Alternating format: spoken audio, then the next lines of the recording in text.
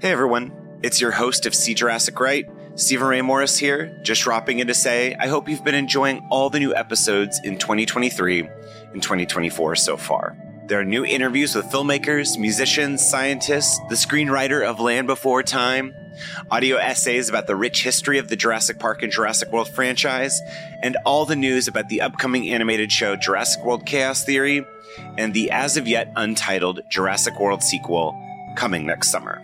I really need your help supporting the show right now, and you can do that by leaving a tip and or giving a monthly follow on Patreon, patreon.com/SeeJurassicRight. There are $1 and $5 tiers, but more is coming. Sharing the show, giving 5-star reviews in Apple Podcasts, and liking and commenting on social, at Stephen Ray Morris on Instagram and Twitter, goes a long way to help boosting the show's visibility again online in this new era. I'm an independent podcaster, and your support is so important and means the world to me in keeping this podcast running. Link to the Patreon is in the show notes. Hold on to your butts. Thank you. And now on to the show.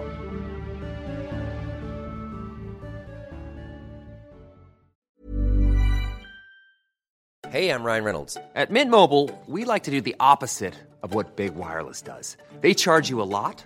We charge you a little. So naturally, when they announced they'd be raising their prices due to inflation, we decided to deflate our prices due to not hating you. That's right. We're cutting the price of Mint Unlimited from $30 a month to just $15 a month. Give it a try at mintmobile.com/switch. $45 up front for 3 months plus taxes and fees. Promo rate for new customers for limited time. Unlimited more than 40 gigabytes per month slows. Full terms at mintmobile.com. There's never been a faster or easier way to start your weight loss journey than with PlushCare. PlushCare accepts most insurance plans and gives you online access to board-certified physicians who can prescribe FDA-approved weight loss medications like Wegovy and Zepbound for those who qualify. Take charge of your health and speak with a board-certified physician about a weight loss plan that's right for you.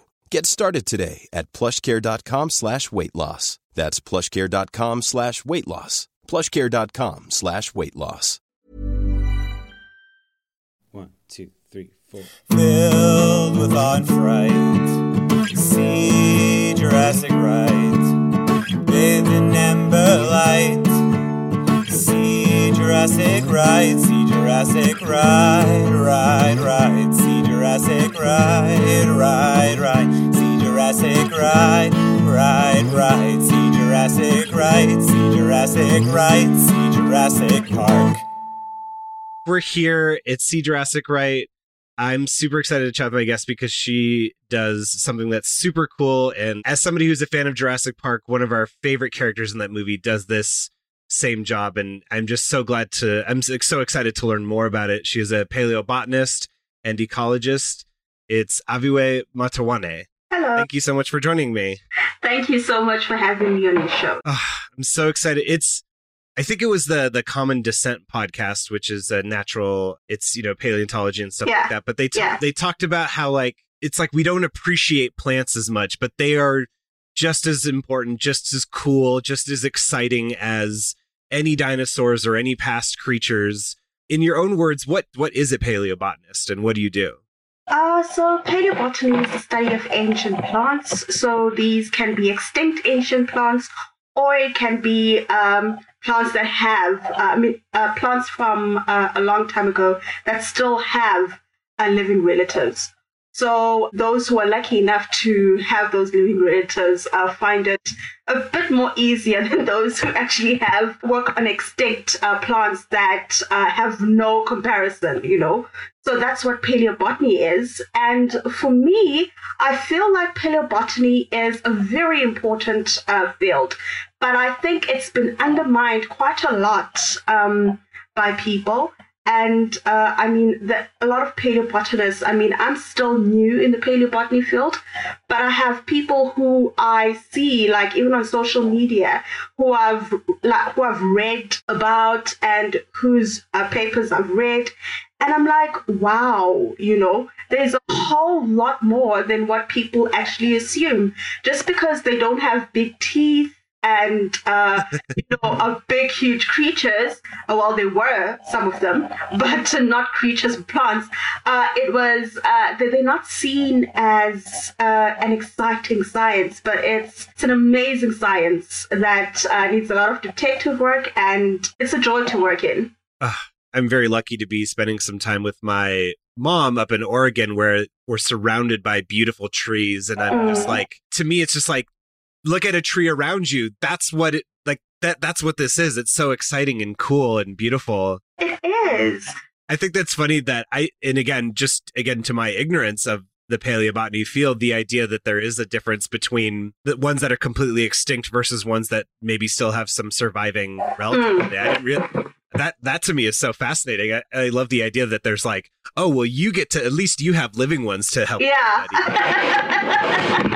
But still, it's still not as simple as, it's not cut in stone, as they say.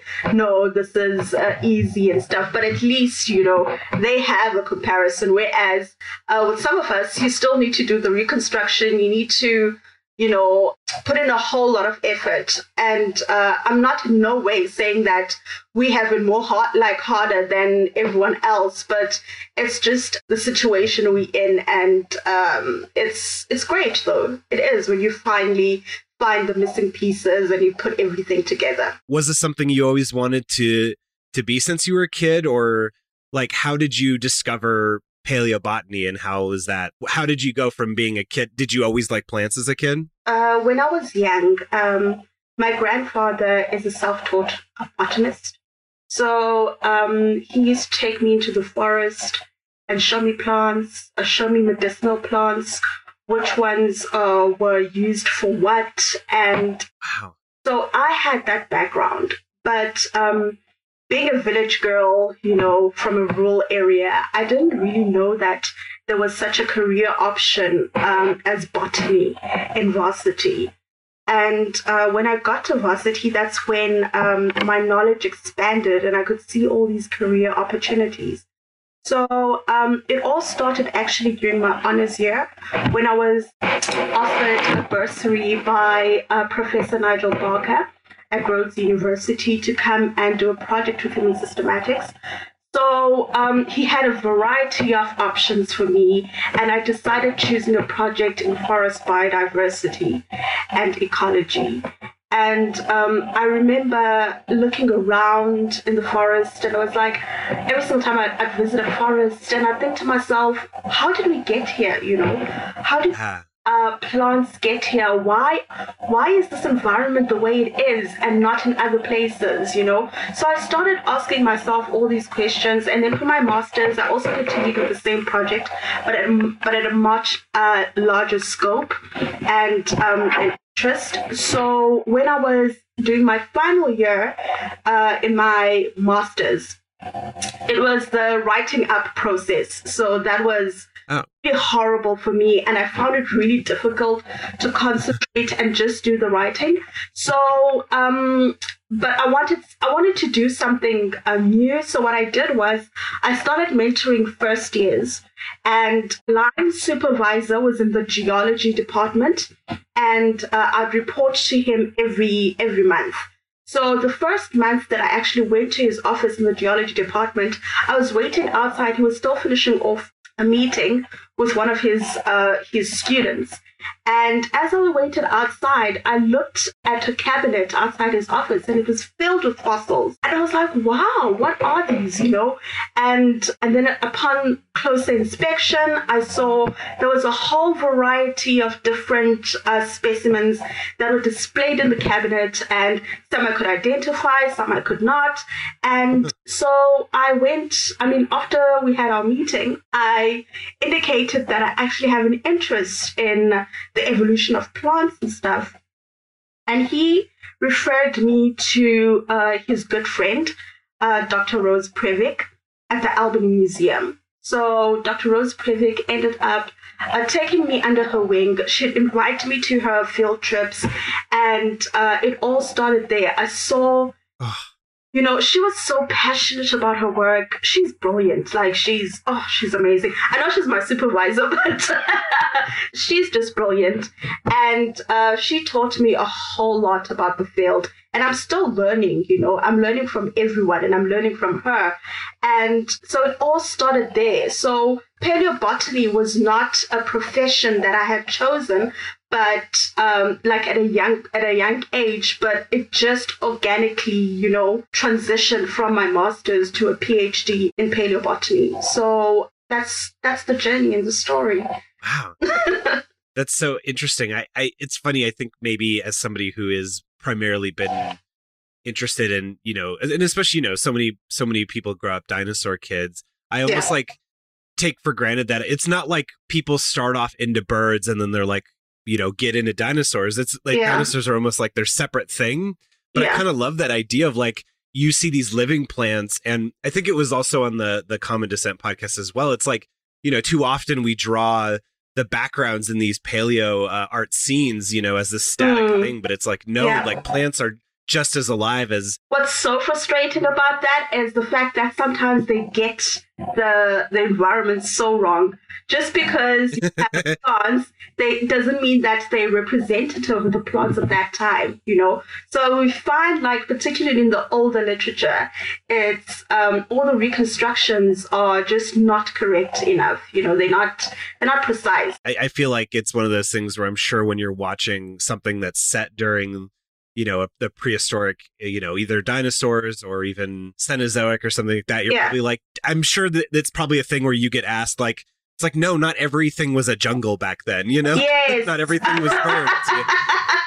Yes, I know. And also, there's this assumption that since you're a paleobotanist, you need to know everything, you know?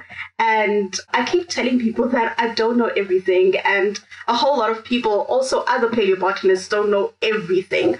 So it's quite a difficult thing. It's the same as saying, okay, so you study plants. Do you know this plant? You know? And and I love it when people do it on social media, you know, because at the same time I'm learning, because it's sort of like an investigating process where you're trying to find and identify something for someone, and at the same time you're learning new things as you're actually searching for the information.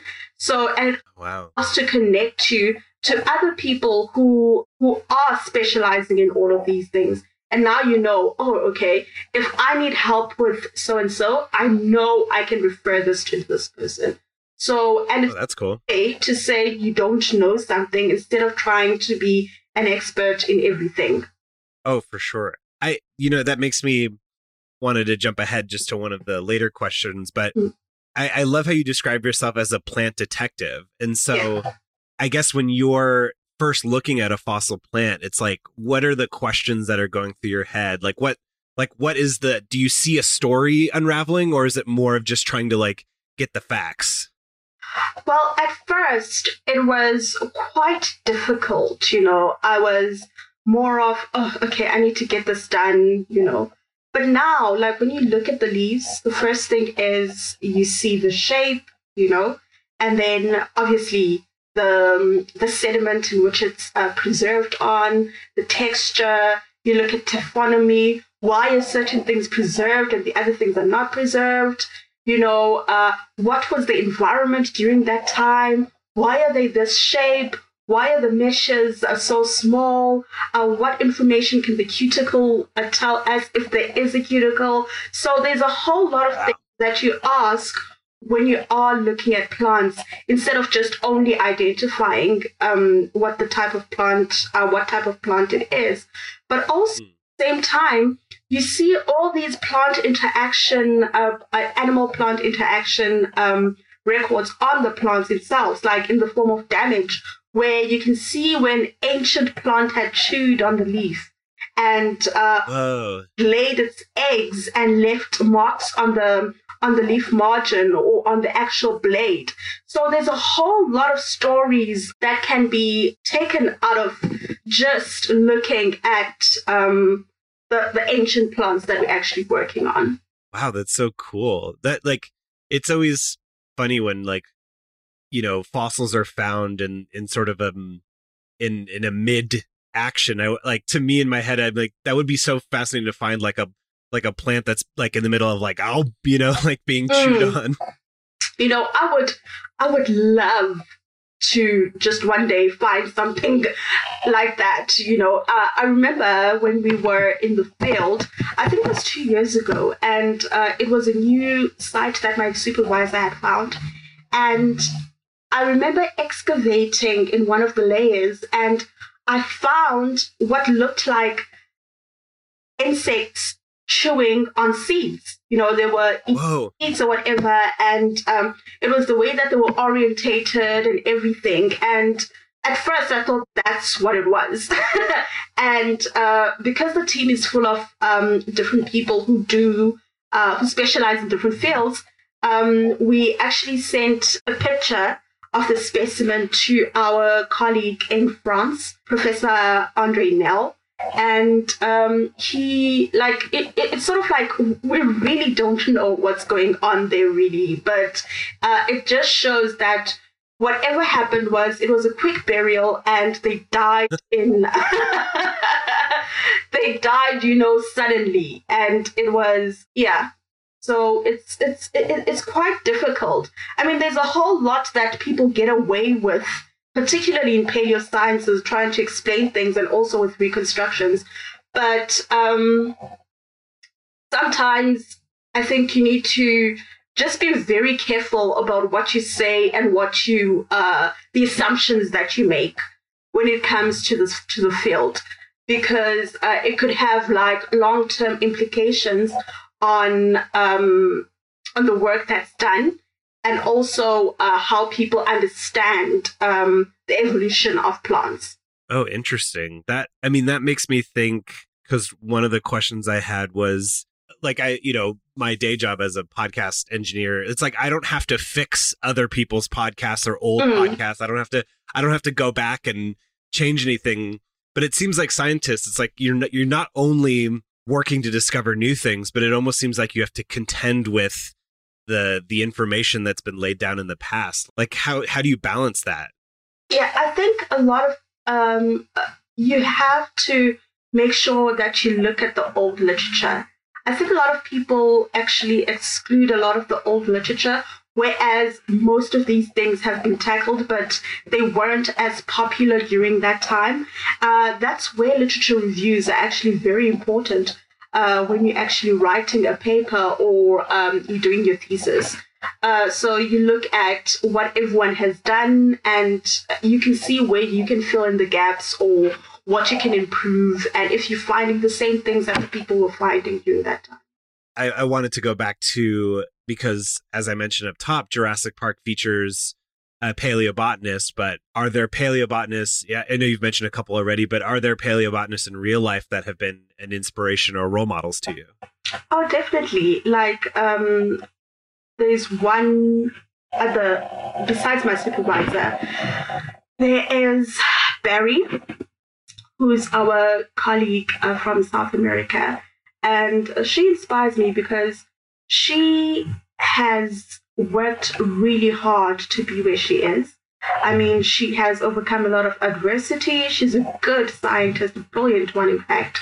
And she's publishing and discovering new things almost all the time. And she has inspired me to persevere, even though, I think I have it bad. She's like, no, get this thesis done, Avi, and then we can have more good things to do, to look forward to and work on, because we know you're brilliant and you can do all of this. And we can publish more papers and stuff. She's more of a motivator, a mentor, and basically an all-round good person. And she's lovely, she's very helpful. And I really look up to her. She's brilliant. Well, and that makes me think, the Ologies podcast I work on, Allie Ward typically, asks scientists what things that they don't like about their work. And it seems like a common thread is kind of like, I just want to do the thing that I'm meant to do, and it's was like paperwork and, just all the that kind of comes with trying to get to do your work and everything. It seems like it seems like the advice people have given is just to kind of like really focus on what you love, in a sense. It really, like, it helps when you actually focus on what you love, what you're passionate about. I think the one thing that we as post-grads actually fail at is choosing research projects that actually speak to us. Most of the time, we actually search for funding, which project has higher funding, which advisor is willing to offer me this, and stuff. And then you find that you actually fail in those labs, or you fail in that particular research.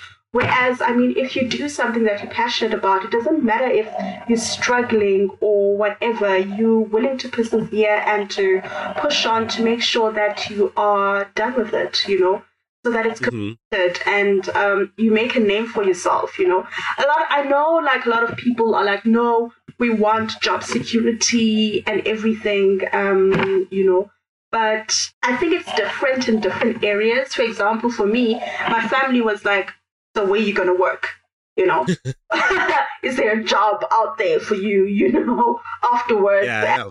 So what is it? I mean, why don't you do medicine? And I'm like, I've never ever wanted to become a medical professional, ever. So it's at the same time, as much as it's a worry for my parents and my family, it's not really a worry for me, because I think I will make things work for me, whichever way possible. I don't know, but it'll work out. I have hope. And, well, yeah. I've already been thinking about a whole lot of things that I can do with my life instead of actually just pursuing academia. So I'm not the type of person that's necessarily looking for a government job or looking for a job in academia. I'm more of an entrepreneur and also a communicator. So using my different skills and stuff, I'm sure I could, come up with a whole lot of things that be able to support me in the future. Even though I have to stay with my mom for like 2 years. Well, family enjoys it when you're with them. It's sometimes that time is few and far between when you become an adult. But I think, to your point, it's the kind of thing where I have a father who's like, anytime he sees like, oh, why don't you start a YouTube channel and do this? And it's like, but I wouldn't be good at that because that's not what I'm passionate about. And I think that there's something to be said about that idea of, like you're saying, it's like this passion is what drives you to be able to succeed in a way that you couldn't if you didn't care about it. Yeah, definitely. And I found that I found my voice and I found myself in the project that I'm doing. I don't think I would be here being interviewed by you, talking to you, if I was doing something else. I didn't have the confidence back then to actually be who I am. Now I am who I am because, I see it in the way that I work. I see it, through everything that I go through. And I feel like it's actually molded me into a much better person than I was before. That's really beautiful. I totally subscribe to that. I think that's such a wonderful way to put it. And, it's the thing. It's like people, I think growing up, when we look at careers in such a like a black and white or like kind of a practical way where it's like doctor, firefighter, scientist, like, and such these generic things. But it's so cool to hear that. And and maybe you can speak more to this, but just that, that maybe a career as a paleobotanist isn't necessarily in academia, that there's more to a job than just like the big capital, like, the in all caps paleobotanist or scientist or something. The one thing there are two things, actually, three. Let me say three. I wish were actually mandatory for everyone to do in their undergrad. One, psychology. Second is finance. And then the third is learning about business models and being an entrepreneur. I think those are actually very important, particularly psychology when you're dealing with people. Finance, how to actually budget and to save up, And in terms of being an entrepreneur and business, how to actually create your own businesses, instead of being dependent. What can you come up with? It taps into your creativity and everything. So I think there's so many things that are life skills that we need besides the core modules that we actually do in the sciences themselves. And most scientists can't even tell you what they're doing in simple words. Like, they can't even communicate their science, And there's this whole thing that, no, it's a waste of time. But how is it a waste of time if you want people to actually come and do the work that you're doing? How is it a waste of time if you're trying to actually have progress in the field, but you're not willing to actually talk about it?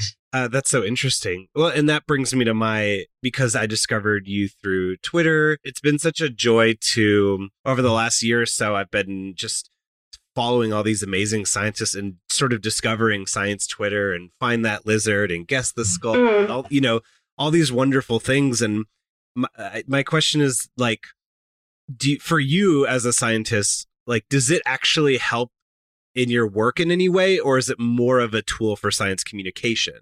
For me, it's both. So by getting people to know and understand what it is that I do, I'm hoping to reach a broader audience so people are interested in knowing. I'm sure some people didn't know that there was something called Bosophilus before actually following me on Twitter. And it's also trying to draw people in to be interested in the research and hopefully maybe even join the lab and something with us, because there's funding. The supervisor has been advertising for a postdoc because in our lab we all do different things. So because the much broader project is to actually do a reconstruction of food webs in the Permian.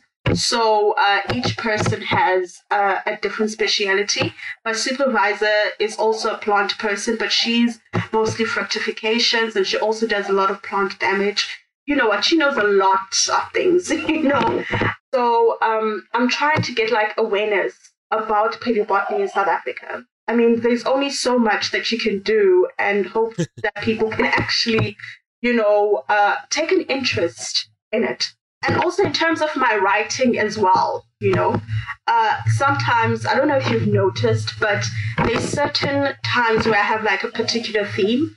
So if there's a chapter that I'm actually writing on, right, and I'm struggling with, I'd rather do it simply on Twitter and try and explain it in a much simpler way, and then see what questions arise from there from people. Ooh. Actually incorporate in what I'm writing and also discuss, So that's one of the tricks and trades that I've taken from the science communication on Twitter. In my head, I'm like, it's that thing of to me, in that kind of romanticization of scientists, it's like, you guys should be, off doing your research and doing your work. And we're in a stage where everyone kind of has to advocate for themselves in a way. And yeah, but it's nice to know that there is some good use of engaging and spending time on that space. I really I love teaching. I think that's one of my biggest passions, because I'm not like most lecturers where, the old type where it was, I'm reading from the slides, I'm doing this, more of a robot situation. Yeah. I don't know how to explain it, but I engage more with the students. I really love it because I learn a lot from them. And the moment I lose my audience, I know there's something wrong that I'm doing, or there's something that I can actually improve on. So it really is a trade-off. Huh. Yeah, that makes me think it's almost like that thing where it's like somebody will ask me a very simple question about podcasting, for example, and it's like, wait, I don't even know what that is. Yeah. Oh, maybe I'll, like you said, the danger so much is not knowing what we don't know, and maybe those kind of things help us to figure that out and to expand our knowledge base, I guess. Yeah. For example, sometimes before I even start a chapter, I'd rather do it a thread on Twitter, Yeah. just to see people actually understand what I'm saying. And then I can get into like a more scientific writing scenario when I'm actually back in my place and I'm writing. It's been a good experiment for me. It's been working. That's so cool. There's never been a faster or easier way to start your weight loss journey than with PlushCare. PlushCare accepts most insurance plans and gives you online access to board-certified physicians who can prescribe FDA-approved weight loss medications like Wegovy and Zepbound for those who qualify. Take charge of your health and speak with a board-certified physician about a weight loss plan that's right for you. Get started today at plushcare.com/weightloss. That's plushcare.com/weightloss. plushcare.com/weightloss. Many of us have those stubborn pounds that seem impossible to lose, no matter how good we eat or how hard we work out. My solution is PlushCare. PlushCare is a leading telehealth provider with doctors who are there for you day and night to partner with you in your weight loss journey. They can prescribe FDA-approved weight loss medications like Wegovy and Zepbound for those who qualify. Plus, they accept most insurance plans. To get started, visit plushcare.com/weightloss. That's plushcare.com/weightloss. Are you somebody that has a lot of plants? Are you like surrounded by plants right now? Oh my goodness. Can I just tell you how horrible I am? Like the one thing that I have at the moment is a coriander herb. And if that is struggling, I don't know what type of botanist I am, but I don't have green fingers like everyone else. You know, you're studying fossils. You know, they're not alive right now.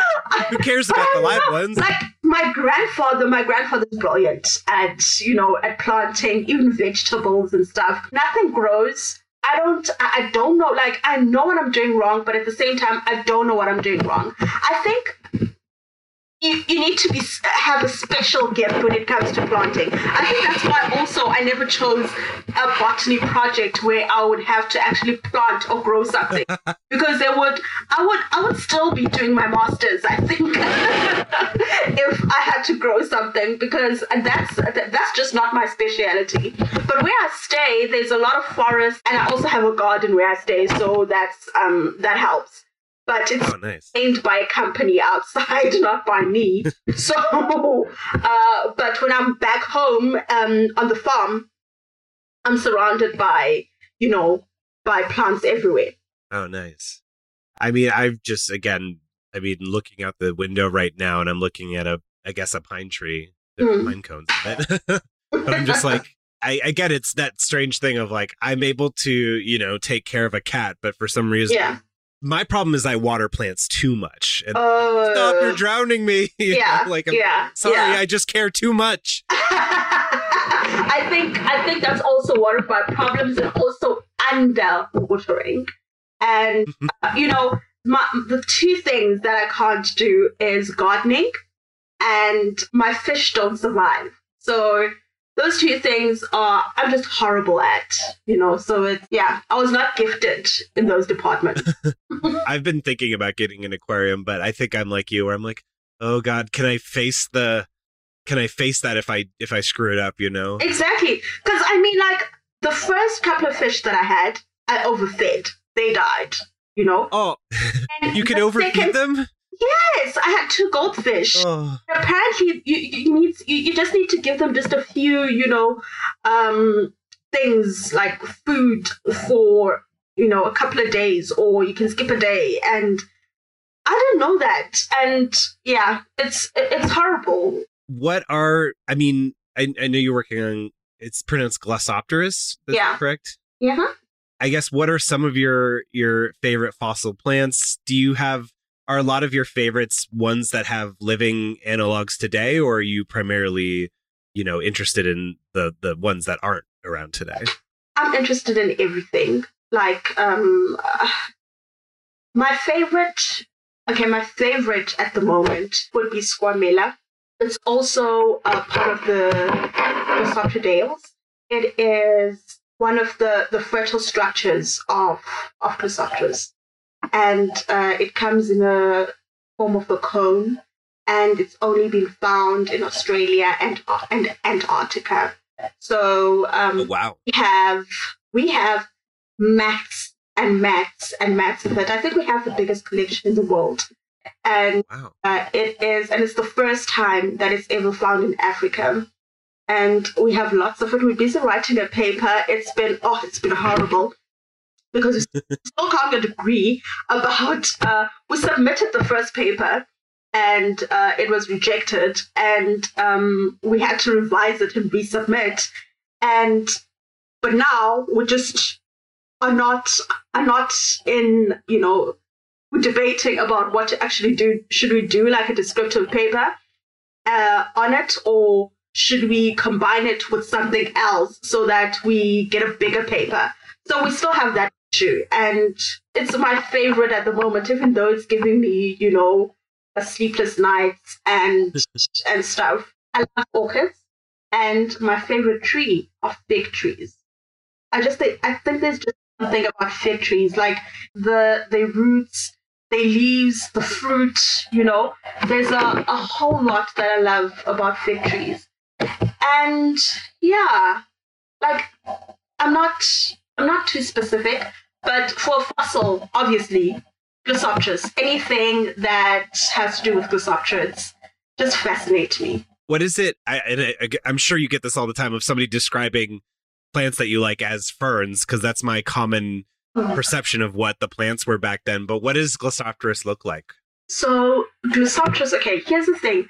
A lot of the original description of Glossopteris. So Glossopteris means tank-shaped fern in Greek, okay? Ooh. And at first it was thought to be a fern. So if you Google online, a lot of people still keep the grouping in as part of ferns.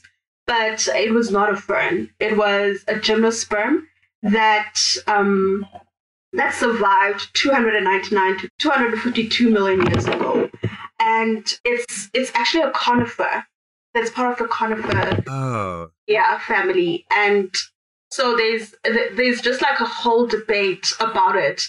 And a lot of people do not believe it's a conifer. So it's actually caused a lot of controversy and not too much agreement on it, because with Glossopteris, you can find a whole lot of leaves, but the fertile structures are so rare. So it's actually difficult for people to put and piece together like the whole component of the tree and the whole or basically the whole reconstruction of the plant. So it was, some people say Glossopteris came in the form of a shrub, but there's also evidence of it being massive trees. Oh, wow. 3 stories high. So it came in different forms, apparently. So, but we definitely know that it was a huge plant. Oh, cool. With dinosaur fossils, it's like the idea of getting part of a plant and then having to sort of think about what the rest of it looks like. I see a pine cone and I'm like, all right, now imagine what the tree attached to it looks like. Yeah. Oh, I don't know. Like, how would I? Yeah. Yeah. So, there've been a whole lot of reconstructions that have been done in previous years, but lots of researchers agree that it probably looked like a mangrove tree. I don't know if you know mangroves. I actually got to see I went to a mangrove forest in Florida, actually, over the holidays this year. Okay, so it's basically, so it's been agreed that they actually look like mangrove forest. That's where that's how the trees looked like. In terms of reconstruction and stuff. That's what the template a lot of people use, because even the roots have these air pockets. So just like mangrove trees. So it was a very massive tree, and there's just so much about Glossopteris that we still don't know, and there's a lot that we know, but there's also still a lot that we still need to fill in.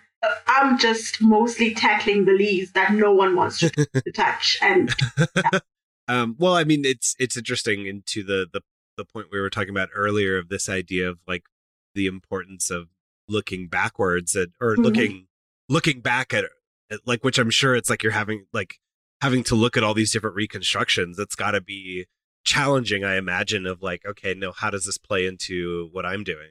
Yeah, it is. And it's quite interesting, the interpretation that a lot of people have come up with, you know.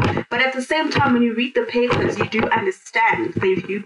And I think a lot of things have to do with preservation, how things are preserved. Like, for example, in South Africa, most of our Prosopterus plant fossils are impressions or compressions. We have fossilized wood, but it's mostly in the leaves are mostly, and the fructifications are mostly impressions or compressions. And then you go to places like Antarctica, where you find them which are preliminarized, and it's a different case, and their reconstructions are different compared to what we are also reconstructing. So you might find that the same, let's say, a fertile structure you're reconstructing in a form of impression is totally different from the same fertile structure they're reconstructing in this different preservation form. Wow. I mean, that didn't even really... It's like all this, you know, millions of years pushing down on these plants. And I guess it does have an effect on the plant, but I guess that affects the way that you're reconstructing it, I imagine. Yeah, it does. I mean, it also depends on, even with reconstructions, particularly like cones and stuff, you don't know if it depends which way they are preserved. And also particularly with impressions or compressions, you need both sides. So you need the counterpart. They need the part and the counterpart to tell a different, like the whole story. Whereas in a preliminarized sediment, it's different because you have most of the time you have the whole structure, but you do like thin sections in order to see and try and do like the complete reconstruction. So so it's quite difficult because there's a lot that the different researchers do not agree upon, and it makes life really difficult instead of actually coming together and working together on this and saying, okay, this is what I'm seeing and this is what we're seeing. So where's the middle ground? What can we do? You know, we need a whole lot of that in botany instead of having all these camps of different people saying, no, this is how you do it. This is how you do it. I mean, show us do it, you know, and then we have a conversation about this so we can actually put the science and make it go further instead of actually fighting about reconstructions and naming things, you know. I think this is where the psychology courses would come in handy. Exactly. Looking at the leaves for years to come, I'll probably go crazy in isolation. That also seems, you know, a fun way to spend your time as well, too. Yeah. To you know, it's that image of just hunkering down and just like, you know, all of a sudden they start talking back to you, you know? Yeah, exactly. So long. And it's so interesting, you know, what you see in the field can sometimes be different from what you see in the lab. So in the field, there's certain features that you capture. And because the thing is, you are working and you are rushing because of time. You're not necessarily there for, let's say, the longest days. You probably have like a week or so in the field, and you have to do as much as possible, because unlike other fields where you just walk around, like the vertebrate people can live a site where they find bones and then come back and it's exposed. With us, the sediment actually crumbles and you lose a lot of plants, you know, because it's weathering, you know, the rock will crumble, and by the time you come back, your site is totally different, you know. Wow. So you look at something, if it's interesting, we share, you know, we take photographs and stuff, but most of the time you're excavating because of time. And then by the time you get into the lab and you have to catalog and do a whole lot of things, that's when you actually have time to go through everything very slowly. The process itself of excavating is slow because you're trying to keep the part and counterparts together. And also, you're working through layers. It's not like you're taking a hammer and you're hitting the rock and it just, spreads all over, because that would damage the specimens. So we work layer by layer. And trying to get as much information as possible and as complete specimens as possible. Oh, wow. I didn't even think of it like that before. That's so fascinating. I just have a couple more questions left. This has been such fun to chat with you. I had a listener throw out a question I thought was really, really interesting. And this guy, Jeremiah, he asked, paleontology has the T-Rex. And I kind of think, the megafauna, the celebrity of that, of the dinosaurs. I guess what do you like? Is there something like that for ancient plants? I think it also, that depends on the time period as well. So in different time periods, you have different plants that are dominant. But I think the one thing that a lot of people know is a ginkgo. So a ginkgo plant, is known as a living fossil. It was there millions of years ago, and it also is, it has surviving, relatives now. So that's cool. Famous things. And I'm sure a lot of people know of the Petrified Forest National Park, which has a lot of horsetail fossils. So I would think a ginkgo is the most popular, But I also, I'm partial. I'd say Glossopteris if you in Gondwana, and My last question. We touched a little bit on just, again, I love the everyone should have psychology and a little entrepreneur and finance and stuff like that. But, what advice would you give somebody who wants to get into paleobotany in 2020, and what challenges might they face? Okay, so if you want to get into paleobotany, it's not a problem. Most of the time, most of the people do not actually have a background in paleobotany or paleosciences. So they come from different fields and they join the field like at a later time. Like I did. It's quite easy to transition from your old field to the new one, and it's also helped me because I have a taxonomic background. So I came into paleobotany, and the project that I'm actually doing has a lot of taxonomy. So that's helped. The one thing that I feel is a huge problem in paleobotany. I'm talking. Well, it's actually a huge problem everywhere, is the lack of funding, how paleo sciences in terms of botany is not viewed as an aggressive science, like, for example, studying dinosaurs or therapsids or hominids, because they get a lot of publicity, And so I think if you're in this for money, in terms of any science, then it's not the right thing to do. It's more of a, what can I contribute and what legacy am I going to leave behind? For example, in South Africa, it's getting diverse now, but it was not as diverse a couple of years ago. And we still need a lot of PhD Black paleoscience graduates in South Africa. And it's not an easy field. So just like any science, it's not easy. It takes time, and you need to be interested. You need to be able to ask questions. And obviously, there's the whole concept of being discriminated against, particularly for a person of color or if you're Black. And we face that on a daily basis. And you find that there's a whole lot of patriarchy as well, because, the field is mostly dominated by white older males, and getting in as a new generation, it's quite difficult because it's always been a boys' club.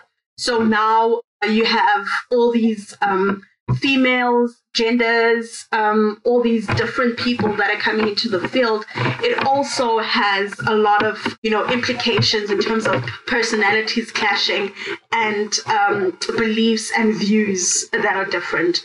So I think a lot of people just need to be aware of all of those things, but at the same time persevere and know that they're contributing a lot to the science by actually doing paleobotany. And also, science communication is very important, and they need to be bright in whichever corner they are. They need to be shining stars wherever they are. Some of my listeners are interested in getting into the sciences. It seems like just following you on Twitter and following those communities, it seems much more encouraging. To me, it feels like if I were a young kid and getting to be on Twitter with all these cool scientists sharing their knowledge and sharing their experiences, it seems more hopeful to me. Yeah, it's very helpful.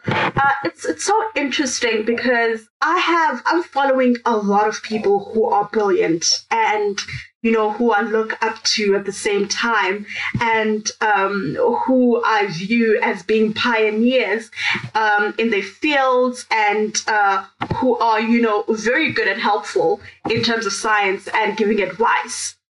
But I feel social media can be very superficial at times, because most of the people would interact with you, very nicely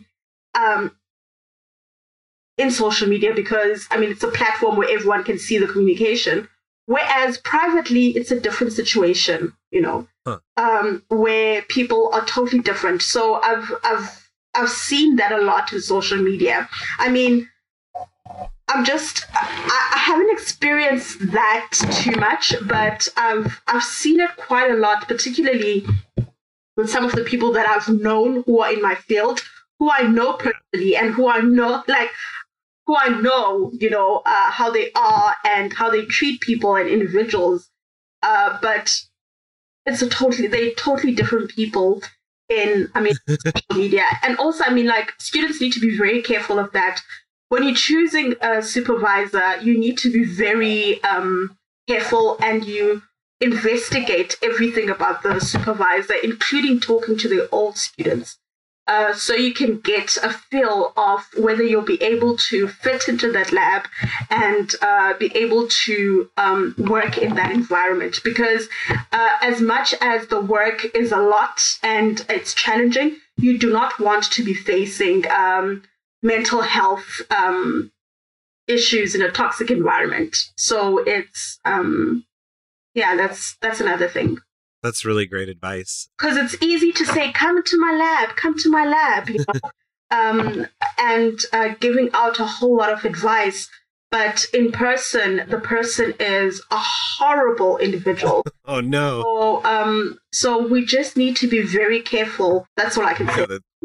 No, that's great. A very interesting thing. And I'm sure some of your listeners will agree with me on this, because, you find people that you've been trying to contact for years, and then you see them on social media, you ask the same question, it's easy for them to actually answer, but they'll never answer your emails, or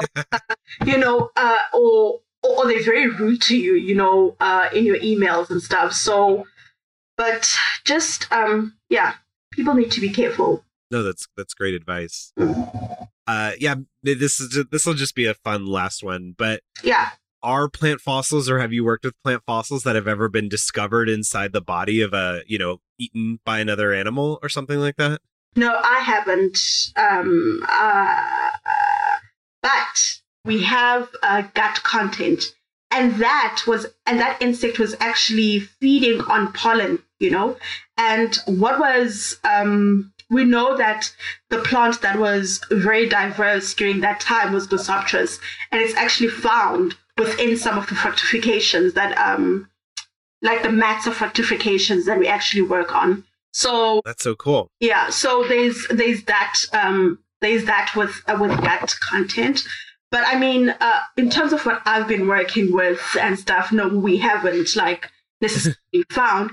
But there've been mammoths that have been found with with food in their stomachs, from a very long time ago. But that's more recent, recent fossilization and mummification. So, yeah.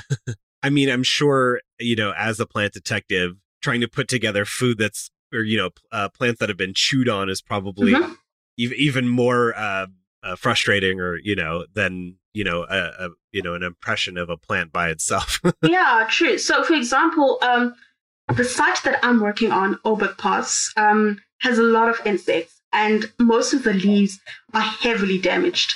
And so this is something that I'm going to be doing in my postdoc, is to actually look at the relationships of plants and insects and the different damage types that we're seeing. I've already started with it, but I mean, it will be my main focus for my postdoc, is to actually see plant-insect interactions. And it's much easier when you actually do have a record of some of the fossils that are potential feeders of these plants, and also having the plants available as well.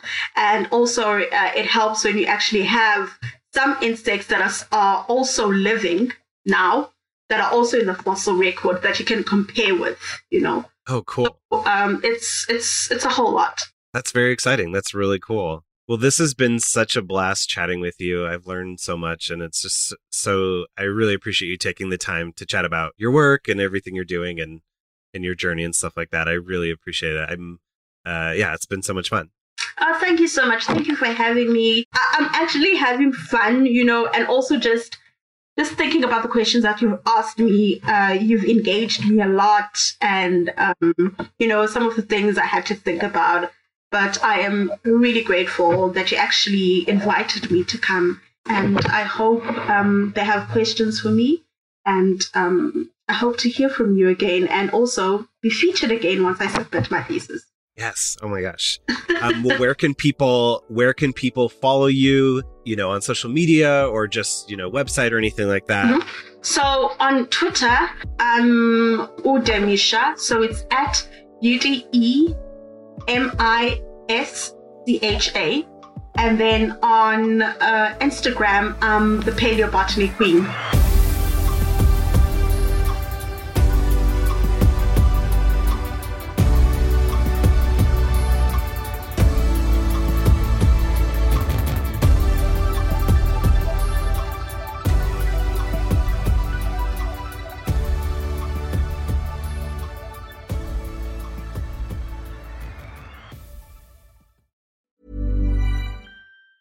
Hey, folks, I'm Mark Maron from the WTF Podcast, and this episode is brought to you by Kleenex Ultra Soft Tissues, your ally to help tackle your allergy symptoms this season. I love the change of seasons, but nobody loves pollen and all those other things floating in the air that make you sneeze during this nice weather. Kleenex Ultra Soft Tissues are hypoallergenic and allergist approved, so fight back against watery eyes and runny noses without worrying about irritating your skin. For this allergy season, grab Kleenex and face allergies head on.